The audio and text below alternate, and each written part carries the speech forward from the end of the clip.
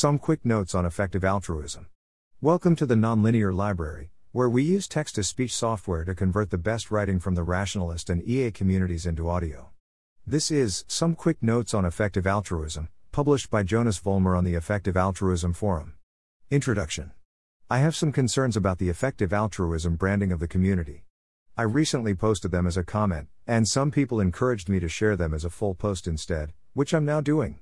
I think this conversation is most likely not particularly useful or important to have right now, but there's some small chance it could be pretty valuable. This post is based on my personal intuition and anecdotal evidence. I would put more trust in well-run surveys of the right kinds of people or other more reliable sources of evidence. Effective altruism sounds self-congratulatory and arrogant to some people. Calling yourself an altruist is basically claiming moral superiority, and anecdotally, my parents and some of my friends didn't like it for that reason. People tend to dislike it if others are very public with their altruism, perhaps because they perceive them as a threat to their own status, see this article, or do-good or derogation against vegetarians.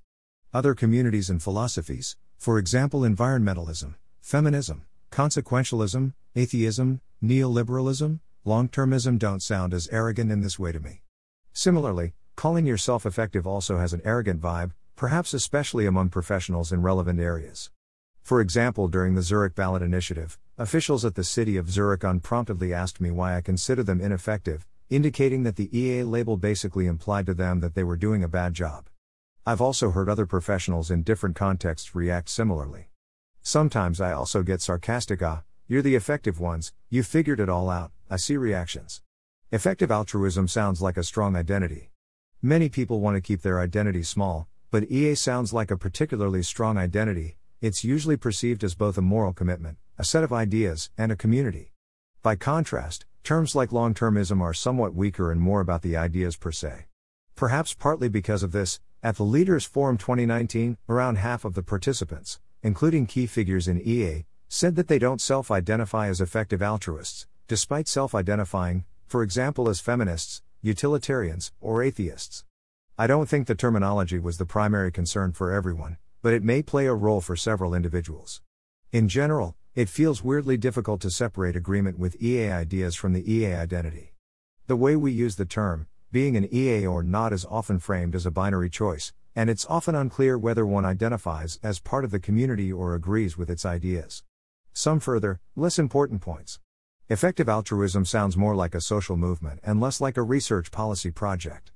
The community has changed a lot over the past decade, from a few nerds discussing philosophy on the internet with a focus on individual action to larger and respected institutions focusing on large-scale policy change, but the name still feels reminiscent of the former. A lot of people don't know what altruism means. Effective altruism often sounds pretty awkward when translated to other languages. That said, this issue also affects a lot of the alternatives. We actually care about cost-effectiveness or efficiency, i.e., impact per unit of resource input, not just about effectiveness, i.e., whether impact is non-zero. This sometimes leads to confusion among people who first hear about the term. Taking action on aaaah issues doesn't strictly require altruism. While I think it's important that key decisions in aaaah are made by people with a strong moral motivation, involvement in aaaah should be open to a lot of people, even if they don't strongly self-identify as altruists. Some may be mostly interested in contributing to the intellectual aspects without making large personal sacrifices. There was a careful process where the name of CEA was determined. However, the adoption of the aaaah label for the entire community happened organically and wasn't really a deliberate decision. Some thoughts on potential implications.